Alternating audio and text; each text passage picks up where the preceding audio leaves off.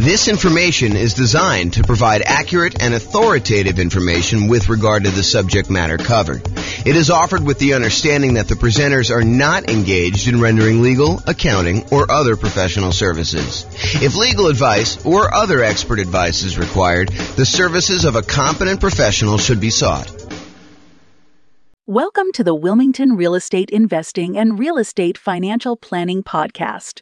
Learn all about investing in real estate in Wilmington, Delaware, with a combination of real estate financial planning and modeling with numbers specific to Wilmington, plus syndicated, more generalized recordings of live and pre-recorded real estate investing classes. Not all of them specific to Wilmington. Be sure to stay tuned after the podcast for a message from our sponsors. Well, good morning and welcome, everyone. I am your host, James Orr, and this is a very special class. I don't know if I've taught a class exactly like this one before, so we'll see how it goes, and hopefully you enjoy it. The class today is, what does financially independent mean? What does financially independent mean? So let's give a little background about why I decided to do this class. So here's kind of where I'm at right now, what I'm thinking about. So many real estate investors, not everybody, but many real estate investors who have been owning real estate for the last, 5-10 years, maybe even longer, especially ones with very low mortgage interest rates. And the lower your mortgage interest rate, typically the faster you're paying down principal on your loan. So the lower your mortgage interest rate, the more principal you pay early on in the loan. And oddly enough, the less it changes, less the amount you're paying down in principal changes over time. Technically, I think this math is correct. I proved it to myself before, but it's been a long time since I've done it. The amount of principal you pay down on a loan actually increases by whatever the mortgage interest rate is. So if you think about that, the higher interest rates that we're seeing today, it means that the amount you're paying in principal early on is a little bit lower, but the amount you pay in principal actually increases at whatever that interest rate is. So over time, you pay down a larger and larger amount compared to what you were in the beginning, if that makes any sense. So many real estate investors found themselves kind of in this situation where they're owning real estates with very low mortgage interest rates, which means they're paying down their principal really, really quickly. And we've seen prices go up very rapidly over the last, 10 years or so. So people have seen their equity increase significantly. A lot of people are sitting on very high amounts of equity in their properties, and rents are lagging a little bit. I mean, rents are up, but they're, maybe they're going down now. I mean, it may have overshot a little bit, but we're seeing rents not quite keep up with the increase in interest rates and the increase in prices that we've seen. So rents are lagging behind a little bit. So when you combine these kind of lagging rents with this super significant increase in equity from both having these really low mortgage interest rates and paying down a lot of principal and prices going up, the overall return on equity on the properties that you own have been going down. If you think about that, right? Like, your equity in your property has increased so much, and the rent you're getting on it, the cash flow you're getting on it, the appreciation you're getting on it, the debt pay down, the depreciation you're getting on it are all growing, but they're not growing quite as fast as your equity is. So the return you're getting on equity goes down. And this is relatively normal, right? This is not anything new. We've seen this kind of phenomenon before in a normal case, right? Like, the normal situation is property values go up a little bit each year. You pay down your mortgage a little bit each year, and you're kind of like your profit on the property, your appreciation, your cash flow, your debt pay down, your depreciation, they all kind of grow a little bit. If all depreciation stays the same until it drops off. But in general, these things tend to grow over time, but not quite as fast as your equity. So in general, return on equity tends to kind of taper out.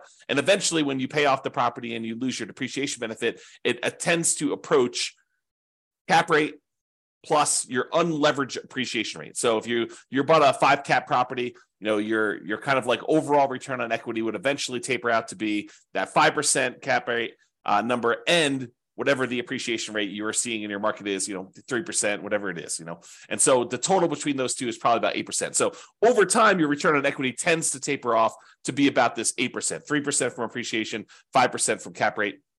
And that's where we typically do.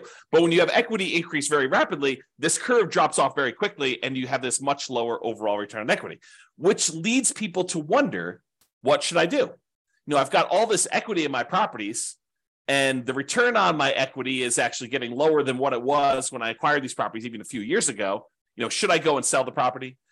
Should I do a cash out refinance on the property? Should I just do a rate and term refinance on the property? Maybe extend out when I'm going to pay this thing off in order to get my payment down a little bit. Even if interest rates are higher, sometimes it works out that it'll be a little bit better doing that. Most cases not, especially when interest rates were whatever they were, 3%, 4%, 5%, and now they're 7%, high 6s, 8%, depending on where you are and what you're buying. Do you get a second mortgage to kind of retain that low interest rate that you have on the mortgage you currently have there? Maybe you go get like a investment property HELOC, home equity line of credit, and you are able to borrow some money on top of that in order to go do it. Or maybe you do nothing. Maybe you decide, hey, I'm not going to do anything with this particular property. And if you do decide to pull cash out, or if you have any extra cash that you're trying to invest somewhere, what should you invest it in?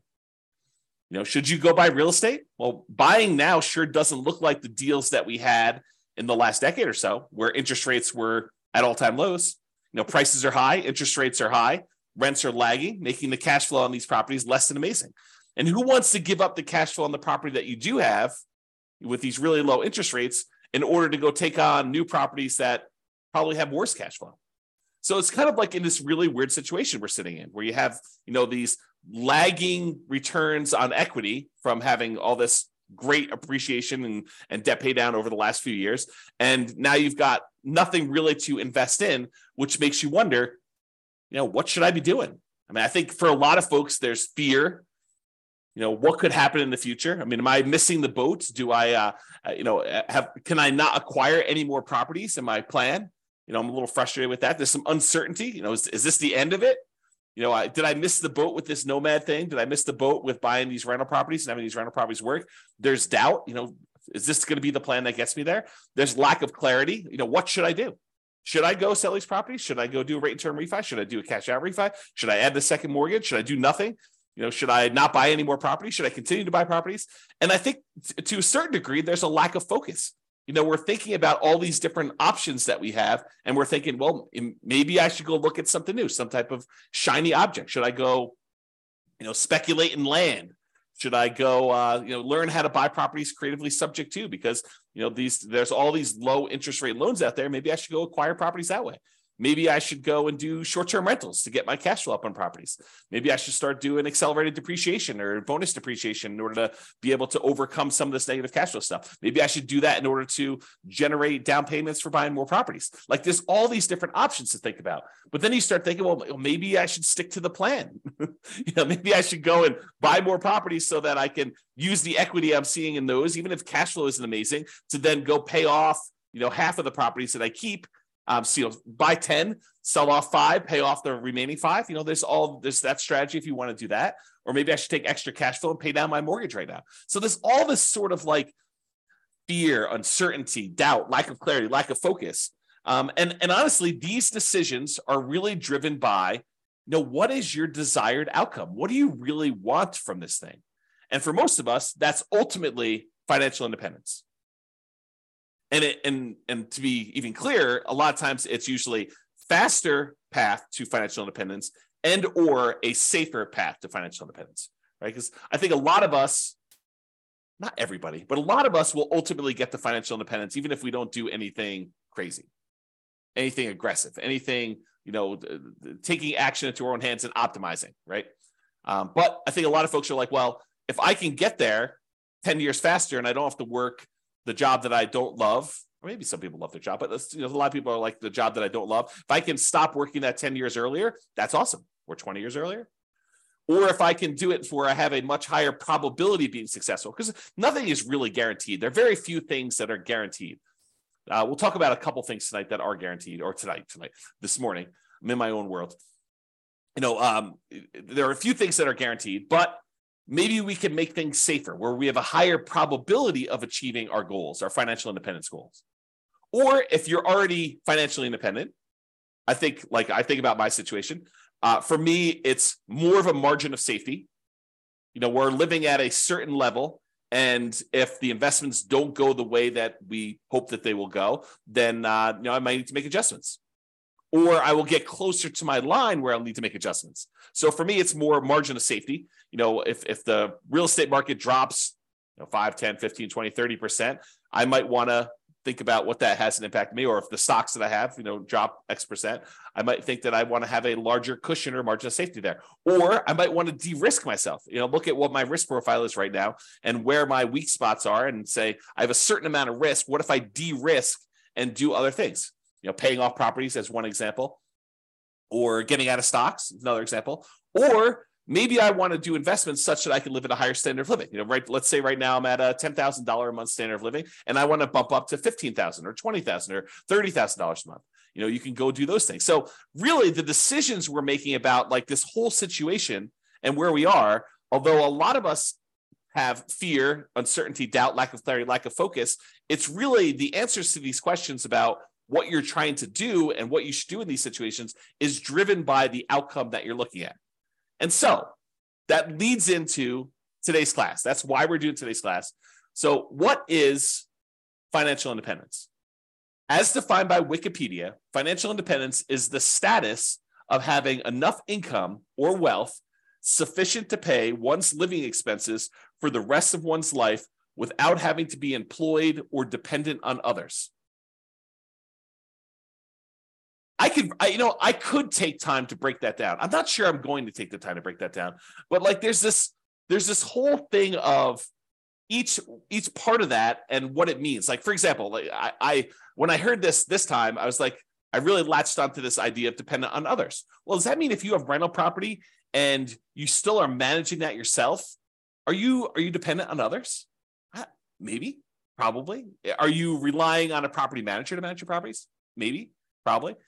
So, even if you start thinking about it and breaking it down that way, the definition starts getting a little bit wacky for a lot of folks. So I'd like to back up, and instead of going in on, focusing in on each of those little areas and doing stuff, I think the general idea is that, you've got enough assets that it is bringing in income where you don't have to work your job anymore, right? That's more of a vague sort of thing. Or you can choose not to work your job. Because some of us, we decide, like I took sabbatical, what year was that? 2021? I think I started my sabbatical in 2021, it's 2023 right now. And I decided, I was not going to do any work anymore. And I got really bored, which is why I'm doing these things now. I don't think I am suited for not doing much of anything all day or just playing video games all day. So here I am. So, but I could choose not to work. I don't have to. So today we're going to talk about what does it mean mathematically, more mathematically. I'm not going to go into like ridiculous numbers, although I do use an example at one point. But I'm going to give you more of a framework in terms of math about what it means to be financially independent. And specifically, I'll focus on some real estate investor stuff because I think that's more my audience, right? And does it look different for real estate investors than an investor in stocks, bonds, and other asset classes? And I do think it does, which we'll talk about. So we'll discuss that plus a lot more. Whoops. Okay, so how do I define financial independence more in mathematical terms? Like, yeah, it's great if you have assets that kind of produce things where you don't have to work anymore. Yeah, that's the Wikipedia sort of definition there. But what does that actually mean? So for me, it means when the following, and I'll give you a list of what it means here, exceeds your personal expenses. So I break it down into three major groups. I have passive income, I have cash flow from rental properties, and then I have other invested assets times the safe withdrawal rate. So I'll break down what each one means. We'll go into some detail, and I'll go off on some tangents because apparently you guys like tangents when I go off on this. So I will do some of that. All right, first of all, let's talk about passive income. So passive income, I really break down into three sources. It's possible there's another one I've forgotten about in here, or that someone will say, "But James, what about this?" And feel free to kind of chime in. If you're listening to the recording after the fact, you can kind of post a comment or send me an email. So passive income really comes from, in my opinion, three things. Number one is Social Security. So a lot of us are working for a period of time, we're contributing to Social Security, and at some point in the future, provided the Social Security system doesn't fall apart and we don't get any money, which I don't think is going to happen, but who knows? I can't predict the future. So Social Security, we put money in and we get a certain amount of dollars back at some point in the future. Maybe it's $1,000, $2,000, $3,000. a month, $5,000. I don't even know what the cap is for Social Security, but you'll get a certain amount of Social Security coming in, and that can help offset expenses you might have in retirement. Usually this doesn't start until I think 62 or 67. I think there's some ones where at 62 it starts at a certain number, and then 67 it goes up to a certain thing. And if you delay it, you get some more. So, if you really are focusing on the Social Security thing, you're probably on the wrong webinar. But you should probably go find out more about that in detail. And honestly, if I'm going to do a thing on Social Security, I would have to do research and do it, because I definitely don't know it from memory. Okay, so passive income Social Security is one of them. Passive income from pensions is another, which is similar to Social Security. In some jobs, you actually have a pension where you're contributing a certain amount of money for your paycheck. It goes into this centralized fund. And I'm oversimplifying all this stuff, right? I'm not an expert on pensions or Social Security or annuities, which is the next one. So pensions, you're kind of contributing from a certain job that you put money into a pension. The pension invests that money and they pay out a certain thing when you retire, and you get that thing. What's interesting about pensions, and specifically, is maybe they're not small enough, but they're small enough in my mind where I have to think about the kind of black box versus detail model. And the black box versus detail model works like this. Sometimes it's helpful to simplify something down to a black box. For example, annuities as a black box would be, I put $100,000 into a black box and it pops out, $2,500 per year until I die. That's the black box. But what's happening inside the black box? Well, inside the black box is an insurance company. And the insurance company for an annuity, basically takes the $100,000 lump sum that you gave them, and they take that and they invest in things, stock markets, bonds, whatever they're investing in. And they know that, hey, you may outlive the normal life expectancy. And in that case, they're okay paying out more than what you probably should have gotten from that $100,000, especially if the market doesn't go your way. But there are going to be some people that did the annuity where they died early. And so for them, they're going to make some more profit on the people that end up dying early, and they're going to make less profit on the ones, or maybe even lose money on the ones where someone dies much later. But overall, because they've got, 100,000 people putting in $100,000 each, some of them are going to die early. Some of them are going to die based on their life expectancy, basically right where it is. And some of them are going to die much, much later, and they're going to lose money on those. And the overall, they're going to be able to make a profit. They're going to have enough money to kind of manage this thing correctly, pay out what they need to pay out, and make their own profit so that they can run the overall business of collecting these annuities, paying out the fees monthly, managing it, sending you statements, all that other stuff. So sometimes it makes sense to look at the black box of, I put money into this pension, the pension kicks out a certain dollar amount per year until I die or until I'm a certain age or whatever the agreement is with your pension to do that. And the idea is to simplify it down. And then sometimes you want to really step back and say, how are they able to do that? Like, what is going on that allows them to do it? So for example, when we think about the annuities one, you could take that same $100,000 that you were going to put into annuities and you could invest it in stocks and bonds yourself. The challenge is that maybe you do that and maybe the stocks that you pick don't go your way. Maybe, the ones that you pick end up going down in value, or the whole stock market goes down in value. Maybe the whole thing crashes, or maybe you outlive the reasonable time period that you expected to do that. And so you might do better by taking the $100,000 and investing in stocks yourself, or you might do worse. But the insurance company, because they're doing this in aggregate for all these different people, they can kind of mitigate those risks across a large number of people. And so the amount that they pay out for the annuity is probably less than you might be able to do on average yourself, because they've got costs and they've got, some people might do better, some people might do worse. So if you go take $100,000, you invest in the stock market, maybe, and there's no promises in the future, but maybe you do 7% per year. You can figure out, with 7% per year and you taking out a certain amount, whatever it is, safe withdrawal rate on that money that you do, you can take out a certain amount of money and kind of live off that. But with an annuity, you put $100,000 in and they tell you, look, we're guaranteeing, I'm putting that in quotes because it's an insurance product. And so we're guaranteeing that you actually will pull out $2,500 a year, which is probably lower than your 4% safe withdrawal rate number. They're trying to be conservative and they need to make a profit. And they're kind of like guaranteeing that you will have this until you die.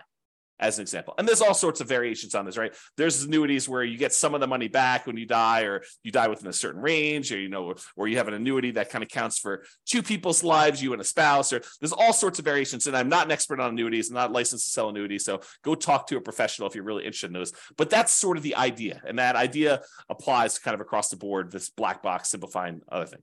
So passive income from either Social Security, pensions, or annuities. Those are the three kind of passive income sources. The second one in my group is this net positive cash flow from rental properties. And I think a lot of folks on this particular webinar, because it's Real Estate Financial Planner, are interested in this kind of idea of net positive cash flow from rental properties. So you buy rental properties. In some cases, they have positive cash flow when you buy them initially, especially right now with really high interest rate and really high prices. Maybe not all of them, and if you're putting very little down, maybe not all of the ones you're buying now have positive cash flow to start with. But over time, rents tend to increase with inflation, kind of like creeps up a little bit. And because a lot of your costs are fixed, like your mortgage payment, which is usually a big percentage of your expenses on a property, your taxes and your insurance and all that tends to go up with inflation as well. But because your mortgage payment is a rather large percentage and your rents are going up and your rent is the big number on top, cash flow tends to improve over time on your rental properties. And if you start out negative, it'll eventually increase and become positive. And eventually, when your property is completely paid off, you get this big jump up in how much cash flow you're getting on it, and you see positive cash flow on your rental properties. Okay, so over time, this net positive cash flow from rentals can increase as you're doing it. The interesting thing, man, I'm going off on some weird tangents today. So the interesting thing about cash flow on rental properties, let me teach safe withdrawal rate first, and then I'll come back to this concept. But there's something interesting about cash flow on rental properties as compared to investing in stocks that is a little bit different. So we'll talk about that next. So why don't I do this? I'll go talk about safe withdrawal rate, and then we'll come right back to this. And Nick or Nathan, I see both of your names right together. One of you remind me if I go off track and I forget to come back. It's possible I will forget to come back, but I'm holding you guys responsible. So safe withdrawal rate times money invested in other assets. So we covered so far passive income, that's Social Security, pensions, annuities. We did that already. I also talked very briefly about net positive cash flow on rental properties, which I'll go into a lot more detail here in a little bit. Safe withdrawal rate money, safe withdrawal rate times money invested in other assets like bonds. So the third source of being financially independent is, let's say over time, you kind of put in whatever it is, $500 a month, and you invest that in stocks or bonds or something else like, I don't know, crypto, or not that I suggest you do crypto, but you get the idea. You can invest in something else. And then that money grows by investing in these other assets. And you can, when you're ready to be financially independent, say, okay, I've got $1 million saved up. What is a reasonable amount of money that I can take out from this $1 million each year where I am not super likely to have this go down to zero in my lifetime? And so what that is called is a safe withdrawal rate. And there's a Trinity study, and the guy who came up with it, Benjamin, who kind of formulated some math around this concept as to what a number is and what, if you're really likely to run out of money using that number. The oversimplified version is, a lot of people call this the 4% rule. They'll say, I can safely, and I'm using that in quotes, I can safely withdraw 4% of the balance I have at the very start each year, and I am not likely to run out of money investing in stocks and bonds with certain splits over a 30-year time horizon. That's what basically the Trinity study talks about, is they did a whole bunch of math on it and they determined that. So if you have $1 million and you have a 4% safe withdrawal rate, that means you could take out $40,000 per year in year one. And the way that they modeled it is they said, okay, you can increase that $40,000 by whatever inflation is each year. So $40,000 in year one, $40,000 plus, you'll call it 3% for inflation, although inflation right now is higher than that. But $40,000 plus 3% in year two, and so on and so forth until you either run out of money or you die. So that's the thought process behind the safe withdrawal rate.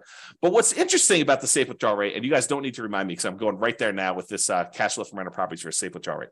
So what's interesting about the safe withdrawal rate is, we just talked about it. If you start with $1 million, you're getting $40,000 a year, 4% safe withdrawal rate out of your money. And depending on what the stock market does, in some years you may only be taking part of what the stock market grew. So if the stock market grew 10% in that year, you made $100,000 on your $1 million investment, and you're only pulling out $40,000. In that case, you would never run out of money. If it did that every year, you wouldn't run out of money. You'd make $100,000 each year, you'd pull out $40,000, and actually it would compound, so it would grow more than that. But the idea is that you're always taking out less than it grew. But unfortunately, the stock market does not 100% of the time grow every year. Sometimes the market goes down. So imagine for a minute, you started with $1 million.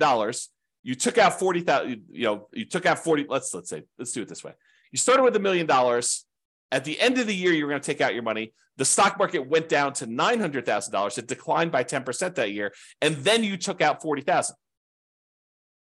Now you're less than you had the year before. In fact, considerably less. You're at $860,000 when just a year earlier, you were at $1 million. Well, that's potentially problematic because even if it grows that 10% back, you're still going to be under $1 million at that point. And if you're going to take out another $40,000, your balance is going down.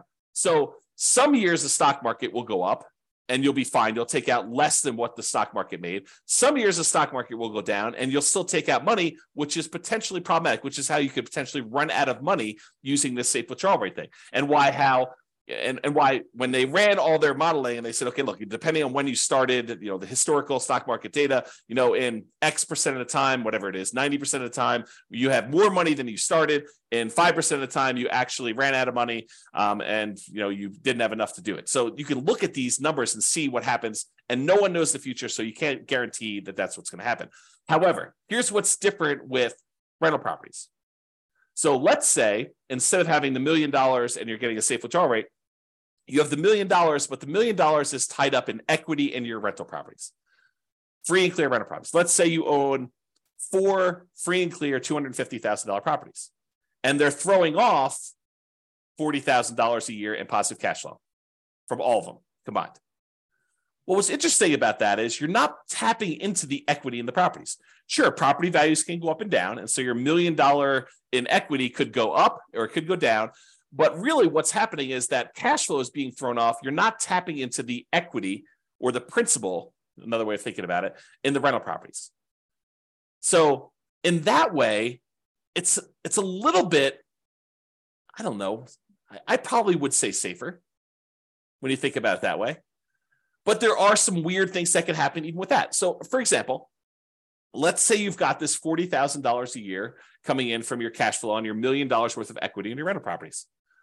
And you have your budgeting for your property taxes, your property insurance, your property management, vacancy, you're kind of budgeting for all those, maintenance on the property. But what you aren't necessarily budgeting for is capital expenses.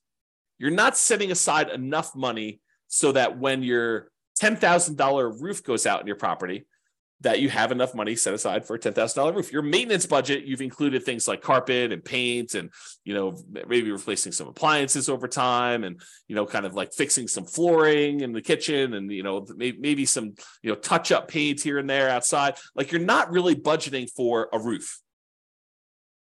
Some people would, but I think a lot of folks would not include that in their normal budget. So if you have a $10,000 roof come up and you were making $40,000 a year in cash flow, positive cash flow on your free and clear rental properties, what does that mean? Well, you could go and get like a home equity line of credit on these free and clear rental properties. Maybe you do on one property where you say, okay, it's worth $250. What's 70% of $250? What is that? Probably 140 something. I don't know, whatever the math works out to be. So you take 70% or 75% of the $250,000, you get a home equity line of credit on that. And what you do with that one is you say, okay, look, if I have a capital expense like a roof, I could go ahead and put the $10,000 on the home equity line of credit. I've got a little bit of debt on that, and I've got to pay off that debt over time, but it allows me to make those payments on that debt over a period of time instead of having to say, I made $40,000 a year on this particular property, and now this next year, I'm only going to be able to make $30,000 because I needed to pay $10,000 for the roof. That could be hurtful for you if you're using this to live on. Instead, you could say, okay, I'm going to get $40,000 a year. I'm going to put this HELOC on this property, and I got to make payments on it, so I'm going to reduce it, but I'm not going to reduce it by the full $10K. And then maybe rents go up over time, and you're able to kind of, pay that down a little bit faster, or maybe you let it grow over time. You pay off a little bit of it, whatever the minimum is, but overall that's kind of like growing every time you have a new roof on a property. And so your cash flow is kind of being diluted a little bit, but it's being offset by rents going up. It's kind of like just that thought process, right? Okay. So what I talked about is how I define financial independence. So I've got some other stuff to cover here, but it's good for you to understand this baseline. So really it's income from passive income, Social Security, pensions, annuities. And I hope you guys understand what those are basically enough. I'm not asking you to be experts at them, but the idea of how they work and what they are. Net positive cash flow from rental properties, which we talked about. And this idea of a safe withdrawal rate times money you have invested in other assets like stocks and bonds. Ideally, you have all of this plus some margin of safety so that if you have a roof, as an example, when you're living on your positive cash flow from your rental properties, you can absorb that roof thing. Or if you have a particularly bad period of time in the stock market, you could deal with that. The annuities, the pensions, and Social Security, unless those like go away, like you have an insurance company completely fail and the reinsurance company completely fails, their backup happens, or the company where you're getting your pension from goes out of business, or they restructure your pension. Like unless you have a catastrophic event like that, most of those are pretty stable. Pretty likely to continue on sort of stuff. So you might not need as much margin of safety to do that, which kind of leads me to an interesting discussion. If you're taking your $1 million, you're investing in stocks and bonds, or you're buying these rental properties, you're kind of like putting the risk into the rental real estate market. Those are two different risks, right? Like you're investing your money in the risk of a rental property and the rental market doing well and rents kind of being where they are and all that stuff. And the other one, you're expecting, companies that you've invested money in to kind of continue to perform and do what they need to do so that you can kind of pull that money out. When you buy like an annuity, you are putting that risk off on someone else. So you're paying a premium for that, but you're putting that risk off on someone else. So if you're like a scaredy cat, if you got a big yellow streak down your back and you're like, I don't like any of this risk stuff, you could offset all of these risks. You're like, hey, look, these rental properties, they make me nervous. I want to get out of them. You could use them temporarily and then take that money, sell off your rental properties, and then buy like an annuity as an example. Not that I'm recommending you do this, but you could, use your rental properties to acquire them over time, deal with that risk for a period of time, and then say, look, now that I'm retired, I don't want any risk. I want to de-risk completely. I'm going to take all the proceeds from that and I'm going to buy an annuity as an example. Or maybe you're like, look, I've got all this risk and all this overhead and management and all these rental properties. They've done really, really well for me while I'm growing it. But now I'm at a point where I want to retire and I don't want to put in all this effort. I want to convert to a much more passive, less work, less oversight type of model. I don't want to manage a property manager anymore. I'm going to take the proceeds from my rental properties after I pay, real estate commissions and capital gains taxes and depreciation recapture and, your closing costs, like all the expenses on it. You take the net you get after you walk away and you take that money and you invest in stocks and bonds or whatever you want to do, and then live off safe withdrawal rate if you prefer that type of risk to the real estate risk and do that.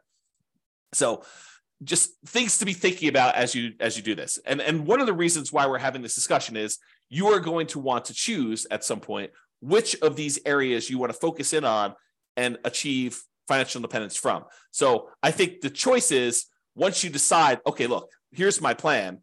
I'm going to buy rental properties. I'm going to acquire more than I need. Then I'm going to sell part of them and pay off the other ones. And I'm going to have free and clear rentals. That's your plan. Work your plan. Or I'm going to take all these rental properties, and at some point, because I'm not going to want to be property managing when I'm 80 years old, or managing my property manager when I'm 80 years old, I want to take this money and I want to invest in stocks or bonds or annuities or whatever. Okay, so that's the idea behind it. Any questions? I know I've been going off on a lot of tangents. That was the intent of this class. That's why I said it's not been one quite like this. No questions? You guys are quiet. So I really do like this quote for this because I think it characterizes a lot. I see this a lot. When I was doing a lot of real estate investor classes weekly, and I have people coming to class, I would hear this in different versions of this. I would kind of hear this story. So the Cheshire Cat in the book Alice in Wonderland. I'll kind of read you the page. This is a quote from the book. So the quote is, "Would you tell me, please, which way I ought to go from here?" That's Alice asking the Cheshire Cat. The cat replies, "That depends a good deal on where you want to go to," said the cat. "I don't much care where," said Alice. "Then it doesn't matter which way you go," said the cat. "So long as I get somewhere," Alice added as an explanation. "Oh, you're sure to do that," said the cat, if you only walk long enough." So really, the way I think about this is, should you go do fix and flips? Should you go do land speculation? Should you go do short-term rentals? Should you go buy more rental property? Should you invest in stocks? Should you go buy crypto? Should you short crypto? Should you, go trade commodities? Should you go get 2 jobs? Should you work a side hustle? Like, all of these are questions, and should you do those are sort of like Alice asking, could you tell me which way I should go from here? If you don't know where you're headed, if you don't know where you ultimately want to be, then it doesn't matter, because you'll get there. But if you do want to specifically achieve the goal of achieving financial independence, of being financially independent using free and clear rental properties, then you have a lot of clarity on what you should be doing. If you have a mental goal of, okay, I want to use rental properties to eventually sell off to then convert everything into stocks and bonds and live off of a safe withdrawal rate, then you have clarity on what you should be doing. Okay, so that's sort of the thinking behind this. What you need to be financially independent is your ultimate destination. So if you think about that in terms of what you need is really your budget at that period of time, right? I like to think about it, and I'll show you a spreadsheet here in a second, which you can go download. I really like to think about this as you have 3 different versions of your budget. There's your budget right now, like what your current living expenses are, what your savings rate is, what you're spending on all these different aspects of, your personal expenses. I think that's your budget right now. But I think there's look, if I could live the ultimate lifestyle, the ultimate retirement plan that I want to live at my full level, fully retired, fully funded retirement plan, that's what I would call your ideal target monthly income retirement, or ideal income in retirement, what some people might call Fat FIRE. FIRE is financial independence, retire early, for those that don't know. But Fat FIRE is sort of like you're living your ideal retirement lifestyle. And I do think there's one in the middle. And I like to refer to that one as your minimum target monthly income retirement, or your lean FIRE is another way of kind of saying that. Or another way of saying it is like if poop hit the fan at my job, and I was like, I just can't work here anymore. What's like the minimum you would need to live a life where you don't technically have to work anymore? You could choose to do some additional work to kind of supplement, increase your lifestyle, whatever it is. But like, what's the absolute minimum? And I think, in my opinion, and I'll show you some ways to do this, but I think you should have a budget for today. I think you should have the budget for if poop hit the fan and I really needed to stop working, what's the minimum? Like, I don't have HBO Max and Prime and Netflix. I only have one. It's sort of like the kind of like take it down a level or two. I'm not traveling every 3 months. I'm traveling every year, once a year. Like it's that sort of like minimum one for you. And it could be different. It could be I'm not traveling at all, right? For some folks, or maybe I sold my house, or I'm renting my house and I'm traveling all the time and I'm living in geographic arbitrage sort of situations where you're kind of living in a place that's got really low standard of living, like Portugal or Philippines or Thailand or whatever it is. Mexico. So you could kind of do that as your minimum target monthly income retirement. And then I think you need to do the budget for your ideal. And then once you know those, you say, look, if I'm doing my current path right now, this is what I currently have in assets and what they're producing for me. Here's my minimum. What would I need in assets? Like if I could kind of wave a magic wand, have my assets be supporting me in this lifestyle, what do I think that would look like? What would I have in Social Security, pensions, annuities? What would I have in cash flow from rental properties? What would I have invested at a safe withdrawal rate getting from stocks and bonds? And like, how does that break down? And then for the ideal one, you want to break that down too. So ideally, what you need to be financially independent is your ultimate destination. That's your budget. What you choose to invest in to get you there is your path or your action plan. And I think that dictates your choice. You know where you want to go based on your budget. And then you say, how do I get there? That's my action plan to do that. Okay, so I taught a whole class on this before. You guys can go watch it. It's the ultimate FIRE budget. I probably should correct the typo here. Oops. FIRE should really be all caps because it's kind of, there we go. So you can create 3 budgets simultaneously, which I talked about. Your current budget now, your minimum target monthly income, and your ideal. And so there's this, it's a special budget sheet. You can go download it. You can make your own. You don't need mine. But it has 3 columns. You write down all your current expenses. And I've only shown housing on here, although there's ones for every different aspect of your thing. But go do your own if you want to. You do a current budget of what your current expenses are. You do a minimum target monthly income. You're kind of like your lean fire number, and then your ideal to do that. I have a little red, like a yes or no checkbox for whether that's actual or estimated. Sometimes people are like, I'm going through this really quick. I think my HOA is about this. I haven't looked it up, so I'll go put N for that. If it really is your actual, you can put yes so that you know which ones are real numbers or that you estimate, and then you can firm it up later. And don't, the piece of advice I'll give you on this is don't get caught up in detail, right?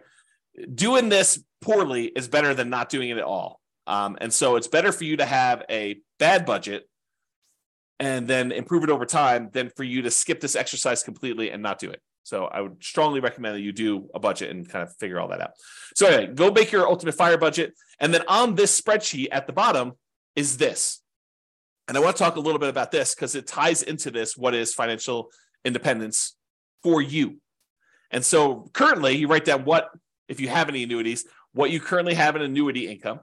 Most people, you can buy, I'm not an expert in annuities, but you can buy annuities where they start at a certain date in the future. You can also buy annuities where they start immediately. So you can do like a single premium immediate annuity. Okay, I apologize. I'm looking out the window here and I saw what I thought was a coyote actually chasing geese. Turns out it's someone with their dog in a field. Because I kind of back to the open space, but for a second there, I was like, wow, I'm watching coyotes hunt geese, but it turns out it's not. So sorry, distraction, false alarm. Man, I do have a little bit of attention deficit sort of focus issues. All right, so annuities. You could do a single premium immediate annuity, SPIAs, where you pay a certain amount of money, $100,000 as an example, and then they immediately start paying you out, $2,500 a year, whatever it is. And part of that's dependent on your age and what's going on. So they vary, but once you get locked in, you lock it in.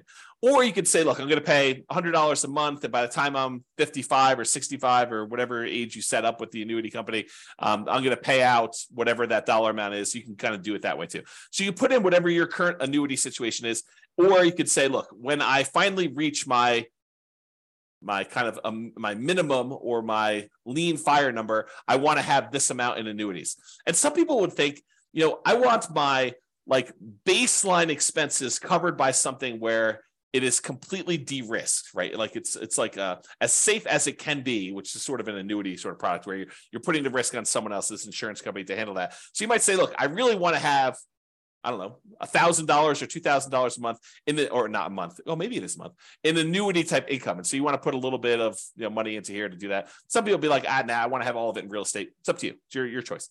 And then if you want to have annuities for ideal, you put it in there. Social Security, you estimate, look, if I stopped working right now, this is what it would be. If I stopped working when I think I'm going to be at this lean fire number, that's what my Social Security will be at that point. And realize that it might not actually kick in until age 62 or whatever it is there.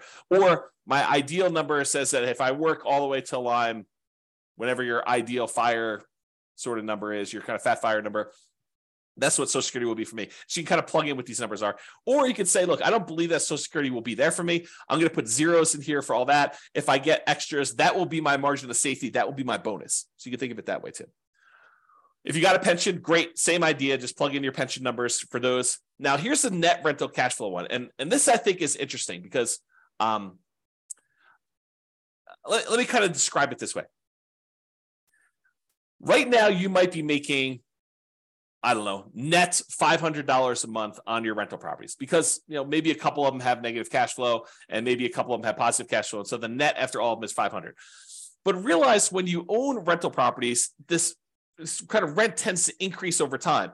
And so you have to look at a couple different things. You have to look at, what it is right now, what it will likely be when you're sort of in the future. And you can kind of guess at that or kind of do some really rough line estimates. If you have access to the real estate financial planner software, you can put it in your numbers and see what it is at any point in time because we do all that modeling for you. But if you don't, just kind of estimate and say, this is where it is. However, if you're thinking to yourself, at some point in the future, when I'm at my ideal or maybe when I'm at my minimum, what I want to do is I want to have free and clear rental properties. Here's the way to think about that. your cash flow on a free and clear property that doesn't have a mortgage, rental property, is net operating income. So if you calculate net operating income, you take your gross potential income, subtract that vacancy, you got your gross operating income, subtract out your operating expenses, your taxes, your insurance, your maintenance, your property management, your HOA fees, any landlord paid utilities, like all those things, you subtract out all those. And what you're left over with after you subtract those out is net operating income. Net operating income is the income your rental property produces, excluding, not including at all, any financing charges. So if you think about it, if you want to find out what your rental properties will ultimately produce when they're paid off free and clear, it is your net operating income on all those properties. So if you made a little spreadsheet and says, okay, here's the 6 rental properties I have, I'm probably selling these 2 off at some point because they're kind of like not ones I'd want to hold in my portfolio long term. Because I think sometimes we buy properties for strange reasons, because this one cash flow is really great, or I had this before I got married and so I converted it to a rental, but it's kind of a weird property. It shouldn't really even be a rental property. It's sort of like one I just happen to have. And so maybe I want to get rid of that one, or maybe that's the best one and I'm going to keep that, all these different reasons for selling and not selling. But maybe you decide, hey, look, I've got these 6 rental properties. These 2 I'm going to get rid of. So ultimately, I will have these 4 free and clear when I'm hit my kind of like retirement number. And so you want to look at what your net operating income number is on those 4 if they were completely paid off, and how much that would contribute toward you being financially independent. So you got to put those numbers in here in the spreadsheet. Or maybe you say to yourself, look, I've got these 6 rental properties. What I ultimately would like to do is I'd like to sell all 6 and trade them up to one big apartment building. And here's what I think, if I sold them all, 5 years in the future, and I paid all the real estate commissions, closing costs, capital gains taxes, or maybe you're not going to pay capital gains, maybe you're going to do 1031, and the depreciation recapture, maybe you're going to pay that, or maybe you're going to do 1031 and defer those. And I take that money and then I roll it into a 25% down or 30% down apartment building, and I think I can get it at a X cash on cash return. You got to do these calculations to see it. Then this is what I might be getting on trading up and re-leveraging up into this apartment building. And you got to go look at your numbers and see exactly what that would be and when it might be to kind of plan for this, to figure it out. So you just kind of put in your net rental cash flow on there for doing that. Okay. I think I covered what I wanted to cover on that. Any questions on that before I go off on some other tangents here? While you're typing something, if you are, I will kind of go on to something else here, and if I need to come back, I'll come back.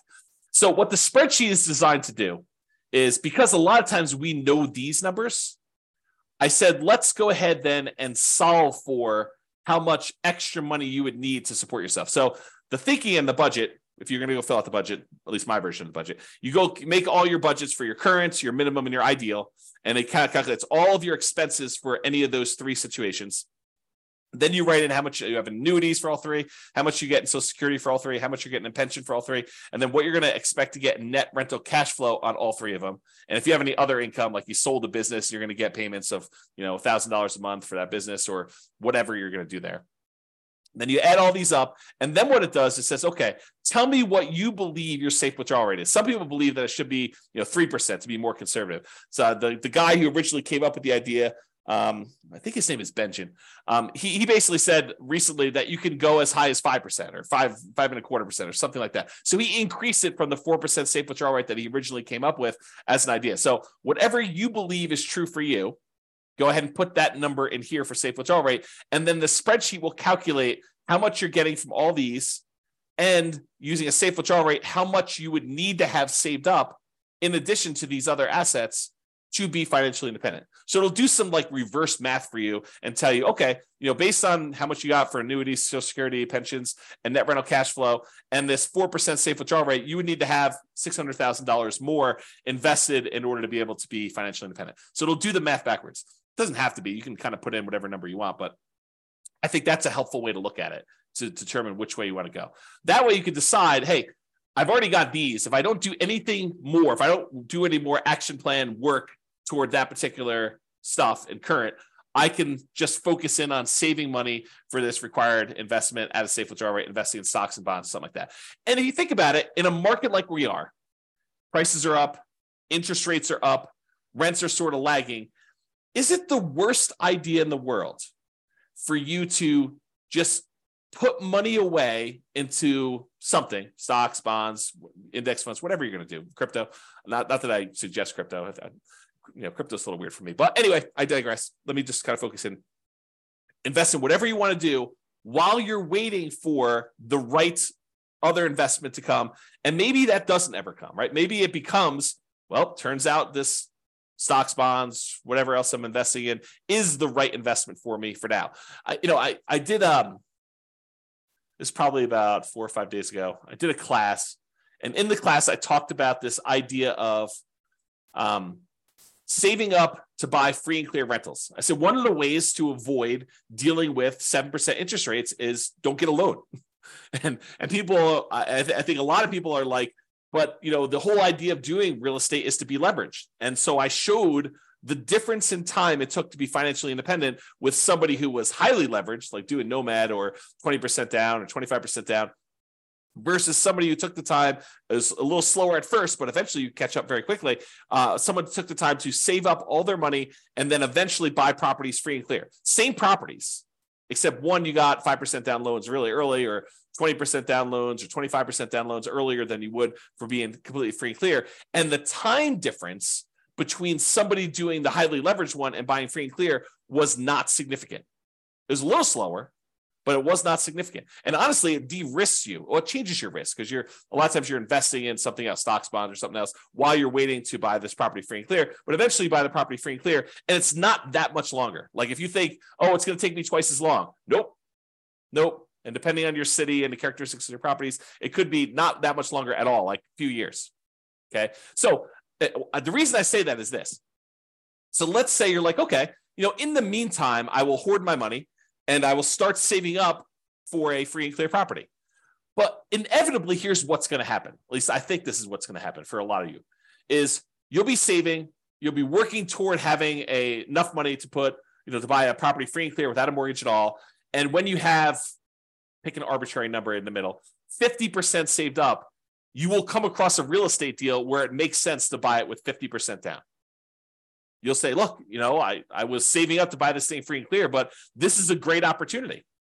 This property works. And maybe interest rates have dropped back down a little bit by then. Maybe they're up higher than they were, but you're still like, this is still a great property. I'm able to buy this property. And because I've got this big chunk of money saved up, I can buy this property and get a 20% discount, something crazy, like some really, really good opportunity will fall in your lap just because you're aware, you've got the resources lined up and you're ready to go. And so maybe you plan to do a free and clear property. And by the time you get to 40% saved up, 70% saved up, the like deal of a lifetime drops in your lap and you act on it because you have the resources and you're ready to go. Okay. So it could be something like that.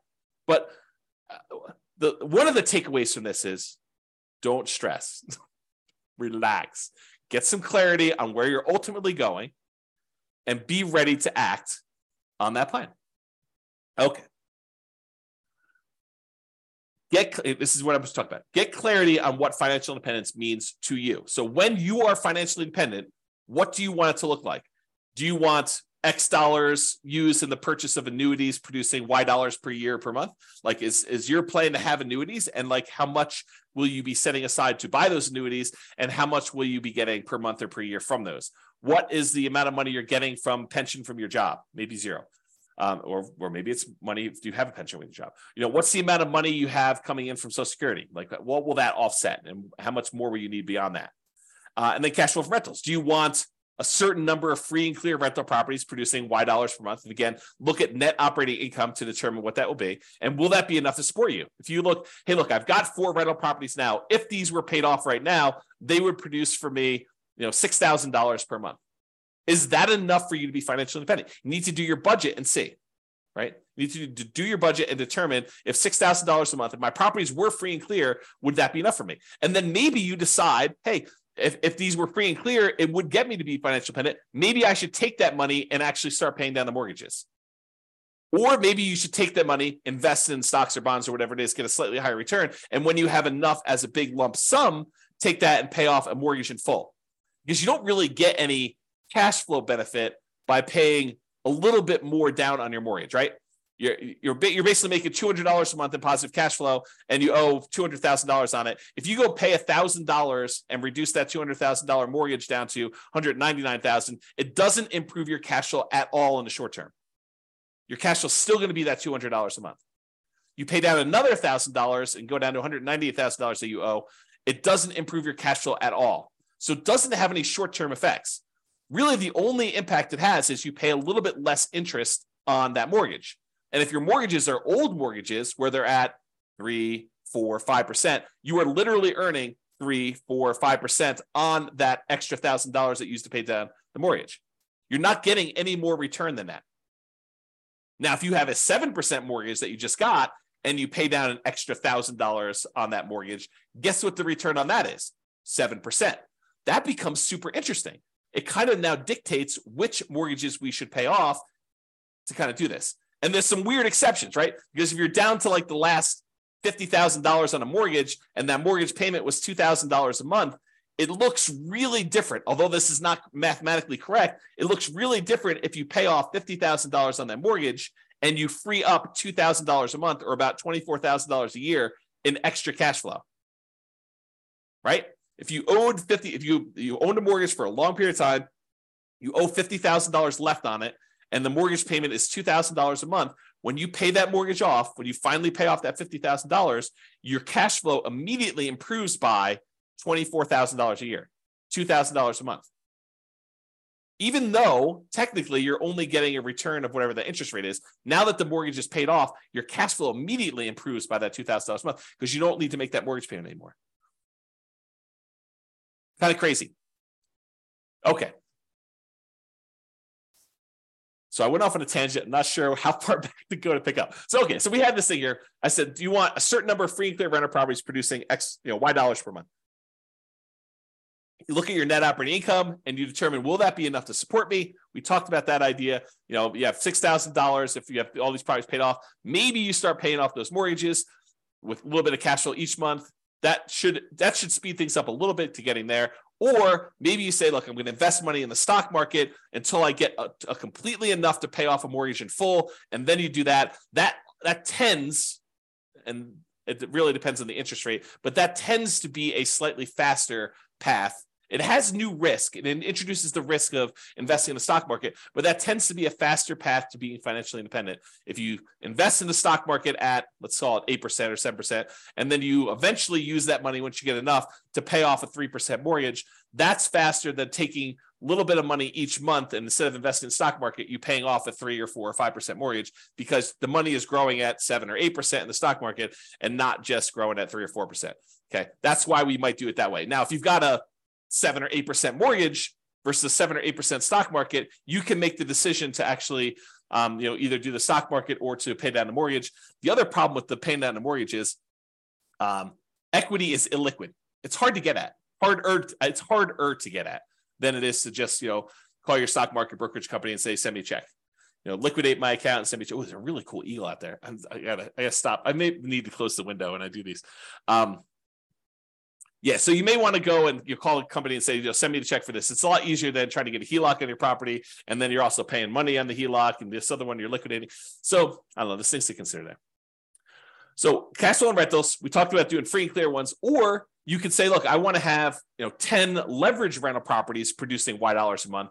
Maybe you want to get to the point where each rental property is producing $400 a month positive cash flow or $500 a month positive cash flow, and you want 10 of them. And so now you have 5,000. And then over time, as the mortgages pay down and the rents kind of go up, you eventually improve that cash flow. And so there's some benefits to doing it that way too. The free and clear one, your cash flow tends to increase slower because it's not leveraged anymore. With the ones that are leveraged, your cash flow tends to improve a little bit, although it comes at a risk cost. It comes at an additional measure of risk. So if you're going to do that, you should definitely talk to someone about how these risks kind of play out and which one's better. Or we talked about passive income, talked about cash flow, or the safe withdrawal rate on invested assets. Maybe you want to have whatever it is, $500,000, $1 million, $2 million, invest in stocks, bonds, or something else at a Y safe withdrawal rate, 4%, 3%, 5%, whatever you feel is safe for you per year, and you kind of do that, or some combination of the above, which is what we've been talking about today. So, a little bit from Social Security. Maybe I have I buy a little bit in annuities. Maybe I have, one free and clear property and, 3 leverage properties or whatever you have. And maybe you have $1 million in safe withdrawal rate assets in order to be diversified across a wide number of asset fields to kind of mitigate your risk and get some of the benefits of some things and some of the benefits of other things. Any questions on that before I do it? Okay. All right. So Warren Buffett's 2-list strategy.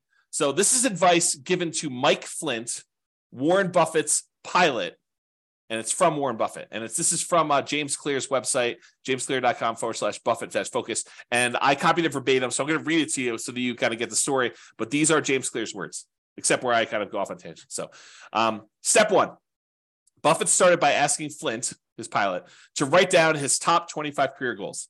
And this is relevant for you. You'll see where it goes. So Flint took some time and wrote them down. Note, you could also complete this exercise with goals for a shorter timeline. For example, write down the top 25 things you want to accomplish this week. Step 2, then Buffett asked Flint to review his list and circle his top 5 goals. Again, Flint took some time, made his way through the list, and eventually decided on his 5 most important goals. Now, note, if you're following along at home, pause right now and do these first 2 steps before moving on to step 3. This is James Clear talking right now. Step 3. At this point, Flint had 2 lists. The 5 items he had circled were list A, and the 20 items he had not circled were list B. Flint confirmed that he would start working on his top 5 goals right away. That's back to James. So that's right. You basically say, look, I want to figure out what my top 5 priorities are, and I want to focus in on my top 5 priorities. And for you, whatever those are for you in terms of being financially independent, whatever your goals are to get to those numbers for you. Okay. Now back to the reading. And that's when Buffett asked him about the second list. And what about the ones you didn't circle? Flint replied, well, the top 5 are my primary focus, but the other 20 come in a close second. They're still important, so I'll work on those intermittently as I see fit. They are not as urgent, but I plan to give them a dedicated effort. And it's back to me now. And so you think to yourself, yeah, that's great, right? Like he's going to focus on the top 5. And, if he can easily knock out number 7 on the list or kind of put a little time in because it happens to be convenient to do number 7 right now, that's great, right? Not so fast as we continue reading. To which Buffett replied, no, you've got it wrong, Mike. Everything you didn't circle just became your avoid at all cost list. No matter what, these things get no attention from you until you've succeeded with your top 5. The thinking is, I'm done reading. The thinking is we tend to think of these other 20 things, these shiny objects, as those seem pretty important. I mean, they're not like my most important things. They're sort of like should I flip land, or should I, go do a fix and flip, or, should I go think about buying properties creatively? I mean, if that's your top 5, great, go do it. But if that's like your number 7, or I want to think about maybe doing this other little thing that might be a distraction, but it seems kind of important to do right now, no, those are the ones you have to ignore. You really need to focus in on just the top ones. Don't mess around with the other stuff at all. So here's Warren Buffett's advice applied. I'm also currently reading, got to make another typo. Oops. Okay. Currently reading another book called Algorithms to Live By, The Computer Science of Human Decisions by Brian Christian and Tom Griffiths.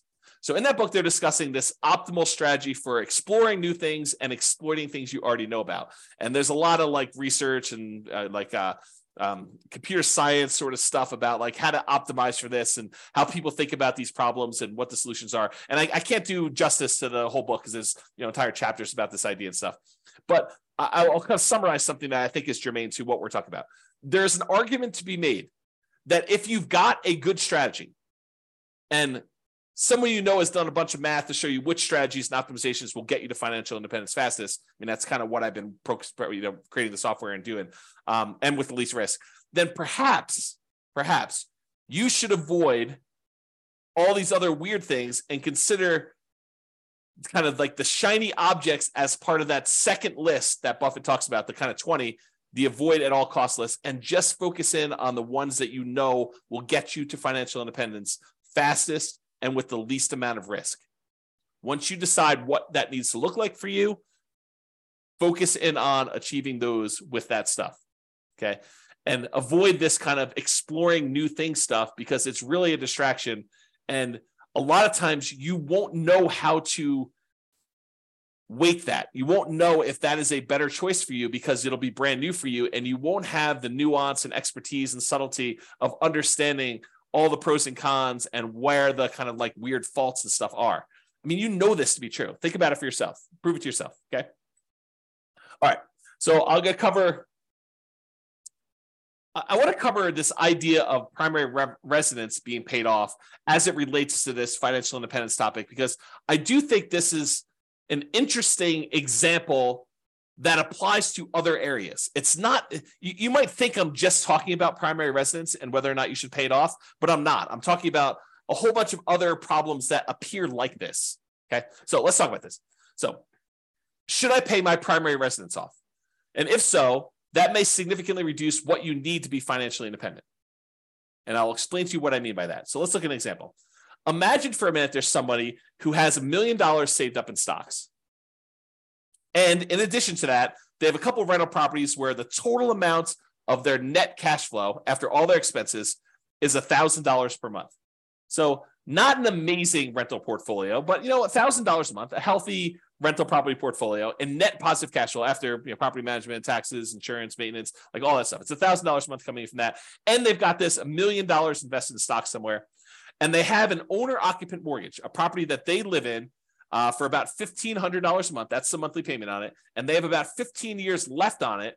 And they owe about $200,000 on it. Also happens to be at a 4% mortgage, which it doesn't really matter that much, but you get the idea. So it's an owner-occupant mortgage, $1,500 a month payments. They have 15 years left to pay it off and $200,000 left on it. It's at 4%. Their personal expenses to live on, including that mortgage, is $60,000 per year. So they have a personal expense of about $5,000 a month. $3,500 of it is for non-mortgage expenses. And then $1,500 of that $5,000 is their personal mortgage payment. Okay. That's how it's breaking down. So should they pay off their mortgage or not? That's the question. And I would prefer it if you thought about it from your kind of like where you are right now before you hear my answer and you decide, does it make sense for them to pay off their mortgage? Feel free to include your comment in the chat, or if you listen to the recording afterward, just kind of think to yourself, should they pay off their mortgage in this situation or should they not? Okay, so let's walk through kind of like the two situations here, and I'll kind of throw in an additional one here. All right, so if they keep the mortgage on their primary, so at a 4% safe withdrawal rate on the $1 million that they have invested in stocks, they could expect to pull out about $40,000 per year from their investments. So just by having that $1 million invested in stocks at a 4% safe withdrawal rate, they can actually generate about $40,000 per year in income on that. Plus, they have that $1,000 per month in cash flow on their rental properties. So they have about $12,000 in cash flow on their rental properties per year as part of their kind of like income. So between $40,000 from the stocks at a safe withdrawal rate and the $12,000 in cash flow for the year, they have about $52,000 per year in income. But they have $60,000 per year in expenses. So technically, they're not financially independent, right? They need $60,000. They got $52,000 a year achieved. So they're 86.7% of the way there. So if they don't do anything, if they don't pay it off, they're not financially independent. However, what if they do pay off their primary? So they take $200,000, which is how much they owe on their mortgage, and they remove that from the stock market account. And they say, okay, I'm going to take $200,000 of the $1 million I've invested in stocks and bonds to reduce my personal expenses by that $1,500 a month payment. So this is not valid math, but I'm going to show you what it feels like to them. Okay. So this is not the way you should do this math, but it's sort of the way it feels. So what they basically did is they said, I have $1,500 a month in payments times 12 months is about $18,000 a year. So it looks like you put in $200,000 to pay this things off, and you get $18,000 per year as a return because you'll no longer have that $1,500 a month payment, the $18,000 a year. If you pay $200,000 as investment, that works out to be about a 9% return on their investment. Math is not actually right, but the idea is how it feels. Okay. So it really is earning the mortgage interest rate of 4%. That's technically the right math, but it feels like they're earning $18,000 because they get rid of that $18,000 in payment. So now, once they do that, instead of having $1 million invested, they now have $800,000 invested at that 4% safe withdrawal rate, which generates them $32,000 per year in income. 4% times 800,000 is $32,000 per year. Plus that $12,000 per year in cash flow on their rental properties. That gives them $44,000 per year in income between their safe withdrawal rate and the rental property cash flow. Everyone follow me? Anyone lost? Good. If you are, let me know. But now, instead of having those expenses be $5,000 a month, which is what they had if they had that mortgage, now their personal expenses are only $3,500 a month since the mortgage is paid off. Still have taxes and insurance. That's part of the $3,500. But the mortgage part of it is $1,500 a month. Okay. Times 12 equals $42,000 per year. So now their personal expenses are $42,000 and they're generating $44,000 from their investments. So now mathematically, they're financially independent by a little bit. They got $2,000 a year extra to spend, which is interesting, right? Because now you think to yourself, man, that was kind of crazy because if they kept the mortgage, they're not financially independent. If they get rid of the mortgage by paying it off, they technically are. Craziness. Okay. Now there's a third option. They could choose to not pay off the primary residence, keep the $200,000 invested, but just pretend, just arbitrarily, I am financially independent, even though mathematically you don't meet the definition, right? We're financially independent. We're not going to work anymore. They would be withdrawing higher than their 4% safe withdrawal rate from that $1 million, right? Because they're short. They're short by $8,000 a year because they were making $52,000 a year in income, and they're short and they need $60,000. So for a while, for 15 more years, they're pulling out an extra $8,000 per year from their stock market portfolio. So they would be withdrawing higher than that 4% safe withdrawal rate. Okay, but that's only happening until either number one, their mortgage is paid off completely 15 years later, or two, cash flow in the rentals increases enough that they eventually qualify as FI. Because remember, they're making that $1,000 a month in cash flow. Let's say that's from 4 properties that are leveraged. Well, next year, they might be making, $1,200 a month in cash flow.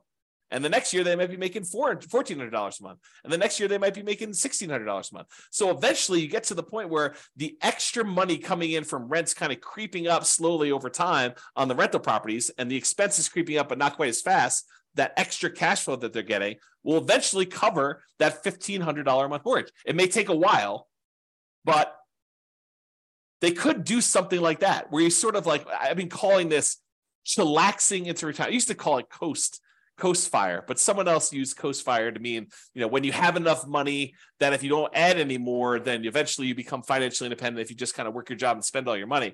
I can't use coast anymore. So I've been calling it chillaxing into financial independence, where you kind of have these kind of assets that you're not technically there, but you stop working anyway, because you know that eventually something is going to happen that'll make you financially independent. For example, if 2 years from now, you have 2 years left on a couple of investment property mortgages, and you know that they're going to be paid off. And at that point, your cash flow is going to improve by $3,000 a month. And you're like, hey, look, I've got enough money to get me from today to 2 years from now when those properties are free and clear. And when they are free and clear, then I'm going to be financially independent. Couldn't you stop working the 2 years earlier? Because you know you're going to get there in 2 years. I mean, the properties are going to pay off, right? And then you're going to have enough. So you could sort of chillax. That's another example of this, as I mentioned at the beginning. This is a kind of case study, but it's wider breadth. It applies to more than just this exact example. Okay. So I don't know, just something to think about there. Another kind of thought process, and I'm getting toward the end here in the presentation. If you're 110 years old and you have $1 million saved, do you really need to keep a 4% safe withdrawal rate at that point and only spend $40,000 a year? And I would argue probably not. right? If you have $1 million, you probably don't need to limit yourself to $40,000 if you're 110 years old. And so I've done the extreme case. At some point, you come back and say, well, what about 109? Well, probably same answer. What about 108? And if you keep coming back enough, eventually you get to the point where you're like, I don't know where this is for you, but there may be a point at 50, 60, 70, 80, 90 years old where 4% no longer applies to you. And that's for something for you to think about. The Trinity study, which is where we got that safe withdrawal rate math originally done for, was a 30-year time period. That's what they were planning based on. And many of the results had you end up with more money than you started with. In some cases, a lot more money than when you started. However, there were a small percentage of times when you ran out of money over 30 years. And that's where they're trying to find that kind of sweet spot for a kind of safe withdrawal rate. Okay. And we don't know the future, right? 4% over the next 40 or 50 years, 4% may prove to be way too conservative, or it may prove to be not conservative nearly enough. You may have been at like a 2% safe withdrawal rate over the next 50 years. We don't know the answer to that. And that's sort of the discussion we had where we talked about this idea of annuities, where you lock in a fixed dollar amount and then it's up to the insurance company to deal with that risk. It is off of your plate if you decide to do that. Or we talked about the rental properties and how you're technically not spending the principal. You're kind of only spending the fruits of the asset, the kind of like the cash flow portion of it. And you've got the equity all kind of like saved up there. And then we talked about that roof and how you might need to tap into it for different things. So all these things are kind of related, just kind of things to think about. All right, I think I have 2 more slides after this, or this one and one more. So here's a couple of kind of like off the wall things as to like, how do these apply to being financially independent? And warning, I will tell you, I've labeled this my controversial list of what is included in safe withdrawal assets because some of these are controversial. So, and if you have equity in a property or you have equity in a business, which rental properties are really a business, right? And if you think about that, but equity in properties or equity in a business, unless you plan to convert that to invested assets, unless you plan on selling it and then investing in stocks or bonds or whatever it is, you cannot use that as a safe withdrawal rate number. You can't say, I've got $1,000 a month in cash flow and $1 million in equity in my property. So really the $1 million in equity, I could use that as a safe withdrawal rate and do 4% on that. So it's really $40,000 a year. Plus I've got this $1,000 a month in cash flow. So that's $12,000 a year. I add those together, I get 52. No. You are not allowed to do that math that way. Cannot do it that way. Okay. The equity, the $1 million in equity is what is producing the $1,200 a month or whatever I said, $1,000 a month in cash flow, $12,000 a year. That equity is what's producing the cash flow. You can't double dip. And that applies to businesses as well. Okay. Unless you sell it, unless you sell the rental property, you convert that to stocks or bonds or whatever it is. And then you could use a safe withdrawal rate on it. And where this comes up, and I think I'm jumping ahead here, where this comes up a lot is some people will say to me, James, what I want to do is I want to ultimately become a hard money lender. I want to use rental properties to get to the point where now I have, $5 million that I could lend out at 12, 14, 16, 18, 20% to people doing fix and flips where I could then make 12, 14, 16, 18% of my money. And by doing that, that means I can actually count that 12, 14, 16, 18%, whatever number I'm getting for those loans, I can count that as pure income. So if I've got $1 million, I'm making 12%, I could say I could spend $120,000 a year because that's what I'm getting on those hard money loans. No, that's not how that works. And this is why I think it's controversial. I think that you say, I've got this $1 million that I'm loaning out at 12% or 14% or 16%. You still do a 4% safe withdrawal rate on that $1 million. It doesn't matter that you're earning 12, 14, 16, 18% on that money. You really need to use the 4% safe withdrawal rate. It's as if you invested that $1 million in stocks and the stock market did 12, 14, 16, 18% over those next couple of years. It's the same idea. We're still only using the 4% safe withdrawal rate on that. Okay? All right, continue on. Equity in properties to business. You could use true cash flow to determine whether you're financially independent. True cash flow includes cash flow plus depreciation, cash flow from depreciation. So the tax benefits of owning the rental properties too, you could combine those. It's less conservative to do it that way. I think it's a legitimate way to do it though, because you have to think about that as a real benefit. It's not just it's not that doesn't exist. So you could use true cash flow. You could use cash flow or the reduced living expenses of a free and clear property that you live in instead. So when I'm talking about the equity of properties, you're counting the true cash flow generated or the cash flow or the fact that you no longer have a mortgage payment because you own that free and clear property. And so now your monthly expenses dropped by that $1,500 in that example as just a way to describe that. So you can't count the equity twice. Now, I'm sure someone's going to come out with some crazy thing and be like, but James, what if I have a free and clear property and I have a HELOC on it and I'm using the HELOC to make my loans? And so really I have more than that. I mean, you guys are getting into like these strange areas where you're double dipping and you're adding a lot of risk by doing that. And so technically, could you do that? But then it's really that you don't have, $1 million in equity. You only have 75% of $1 million, or 75% is kind of your loan. So you really only have $250,000 in equity. And really the cash flow gets decreased by whatever the payment is on that HELOC. And then you have the $250,000, which is really part of your safe withdrawal rate. So yeah, I mean, you could try to get creative with me, but it's really not that, right? Because then it's changing the characteristics of the investment. It's not what it is anymore. Or if you're going to sell a business, the payments on the sale of the business or the property, if you're going to do like owner financing or something, is temporary income. That's how I would look at that. I would look at it that as, I've got a payment stream for 15 years. It's going to be this amount of money. You could do it that way. I don't think you double dip and do a safe withdrawal rate on that. Maybe you could, but that's the way I think about it. And again, controversial. You've been warned. Payments to you on loans made. This is me using the hard money example. So consider these invested assets and use safe withdrawal rate instead. Think about this as a bond. I mean, that's what you're doing. You loan people money and they pay you an interest rate. So it's just like having a bond. And dividends, consider these invested assets to use safe withdrawal rate instead. So if you're thinking to yourself, I'm going to live on the dividends from the stocks that I own or whatever, I think you just think about that, all that as safe withdrawal rate numbers instead. All right, last slide. And hope you guys like this. So the question is, should I blank my either rental property or regular property? And the question of, should I sell my rental property? Should I sell my property? Should I cash out, refi my property? Should I cash out, refi my rental property? Should I, do a rate and term refinance on my rental property? Should I add a second mortgage to my rental property? Should I pay off my rental property? Should I do nothing to my rental property? The my rental property or my property is really a question of your priorities and what will get you closer to your goal of financial independence faster and or with less risk. Because if you tell me I want to do annuities or I want to have a certain amount of money invested in, stocks and bonds and use a safe withdrawal rate, if I say I want to have cash flow rental properties, it affects how I think personally you should answer that question.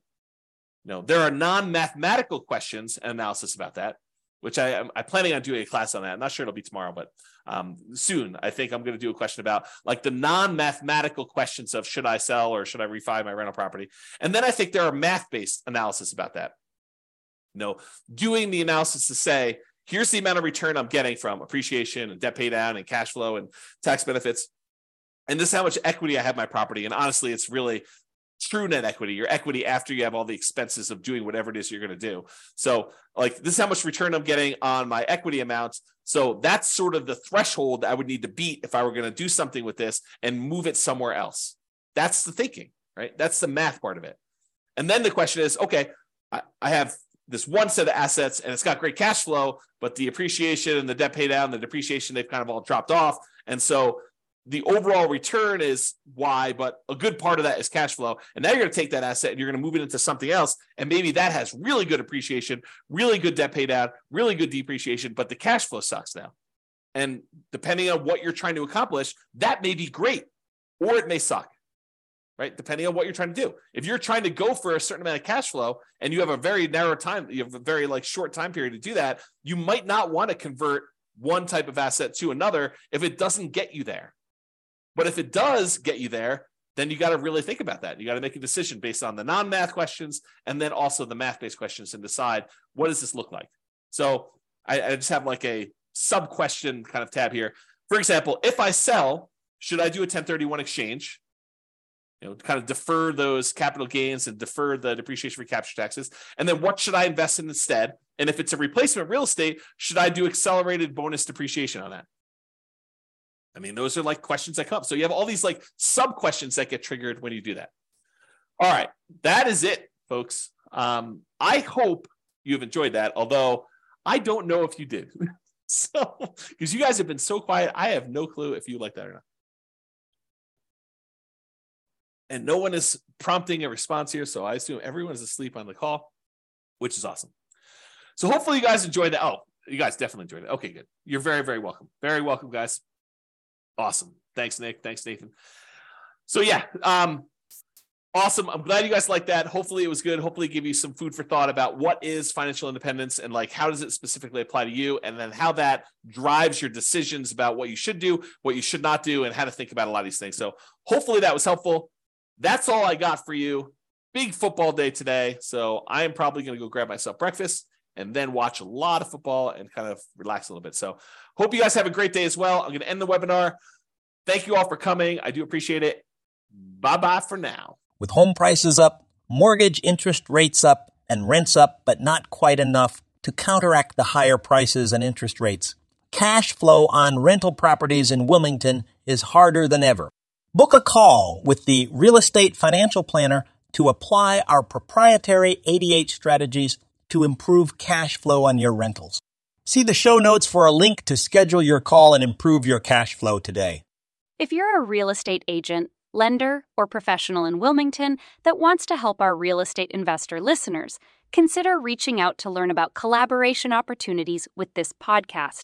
We'd love to add more value to our listeners by having you assist our investors buy, sell, and finance their real estate investments. See the show notes to schedule a call to discuss collaboration opportunities.